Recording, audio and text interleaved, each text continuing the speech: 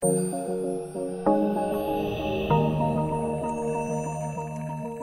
to the NPS Medicine Wise podcast, helping health professionals stay up to date with the latest news and evidence about medicines and medical tests. Hi, I'm Steve Morris, CEO of NPS Medicine Wise, which is an independent, not-for-profit organisation focused on improving the quality use of medicines and medical tests. This is the first of a series of podcasts with a specific focus on COVID-19 issues and questions as they relate to medicines and medical tests. Our aim is to wade through the morass of information and often misinformation to provide answers based on evidence from trusted sources. And I'm joined in today's podcast by Anna Simecki. Anna, tell the listeners a little bit about yourself.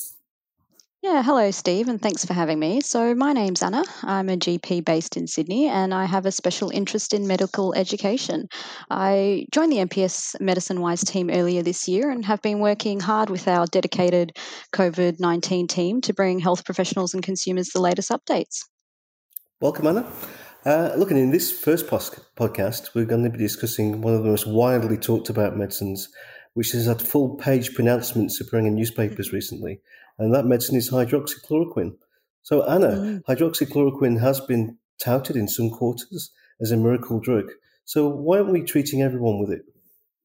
Yeah, look, Steve, that's a great question. As you know, all medications need to undergo a process of research and scrutiny to determine whether or not they're effective and safe to use in the treatment of certain conditions. And hydroxychloroquine is no exception, even though it's technically not a new drug and has been around for some time. It's never actually been used to treat or prevent COVID-19 before, so it has been the subject of several studies due to some initial promising results. Now, there is data available from 3 randomized controlled trials, and the reason I mention that is that randomized controlled trials are the gold standard study design for comparing interventions. These particular trials compared hydroxychloroquine plus standard care to standard care alone in the management of COVID-19. But unfortunately, the data from these is not yet strong enough to support its widespread use in the community, and that's for several reasons. So you're saying these trials have real limitations then?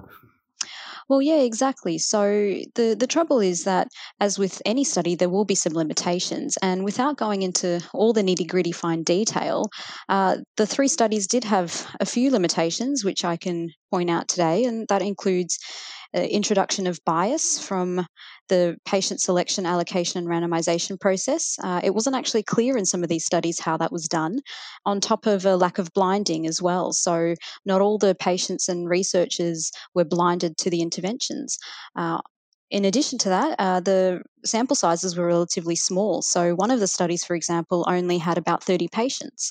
And last but not least, outcome relevance is another very important consideration. And when we talk about outcome relevance, we're talking about things that are relevant to the real clinical practice world. So one of the endpoints in one of the studies was actually looking at negative swab rate, and I can tell you that this doesn't really tell us much about the incidence of respiratory failure or mortality, which is probably what clinicians and patients are most interested in.